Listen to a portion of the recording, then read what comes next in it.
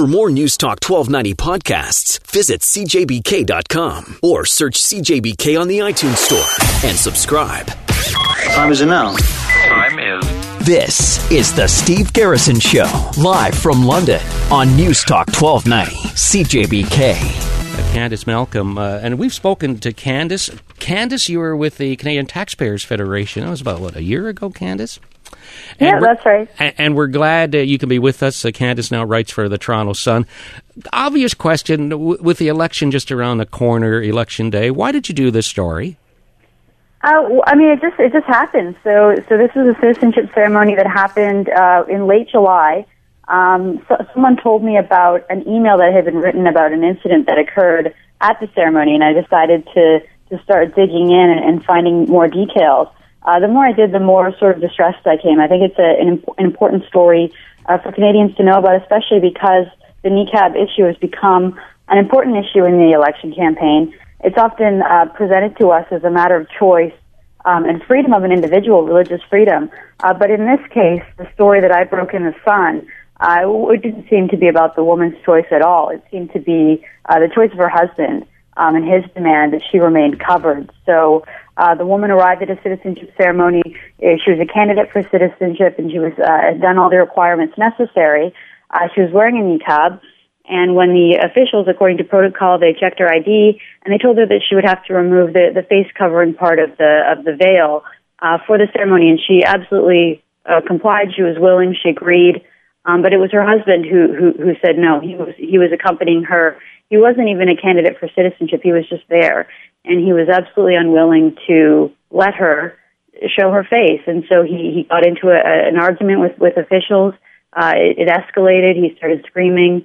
Witnesses who I spoke to described him as being angry, abusive, enraged.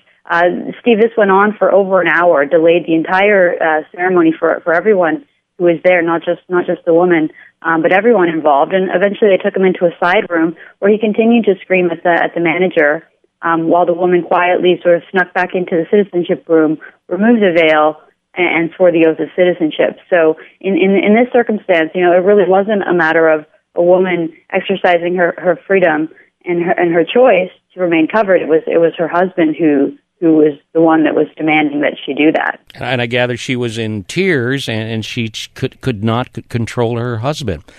And my understanding also that he was very, very disruptive. So from the story, I'm interested, what kind of reaction did you get from your readers?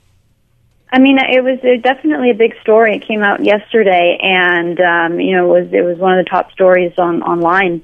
I think people, this is sort of a different side of the story. We've been told by a lot of analysts, people in the media, that this is, again, just a matter of choice. But again, this story really goes against that. It shows that in at least in this circumstance, and probably in others, this niqab, this head covering that women wear, it seems to be more a symbol of oppression and power that happens in some of these relationships where it's the man's choice, not the woman. So I think that this story has piqued the interest of a lot of people who have been following this debate, interested in this debate, including I've had a lot of Muslim women who have contacted me and supported this story coming out. They want to have this side of the story told as well. It's just a very small subset of Muslim women that actually wear this kind of religious garb, and a lot of times it's not really their choice. It's something that they're sort of coerced or forced into doing. So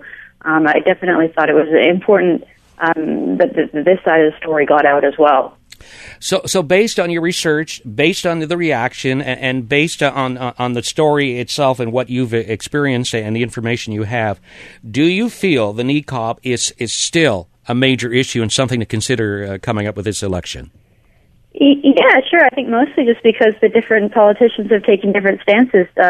Conservative Stephen Harper has said that this isn't something that belongs in a citizenship ceremony, that when you swear the oath, you should do it openly and publicly, and you should remove the face covering, whereas both Justin Trudeau and NDP leader Thomas Mulcair have maintained that it's okay for women to wear this face covering during a citizenship ceremony. So I think because they've taken opposing stances, it's still an important issue in this campaign, depending on whose values you align with.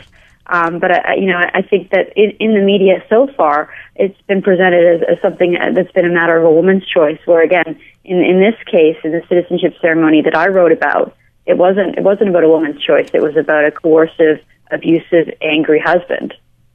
Candace, thank you very much for sharing your story with us this morning. All right, thank you for having me, Steve. And if you want to see it, check it out in the Toronto Sun website. All at the same time. Turn us on. Now give me the details. First thing in the morning.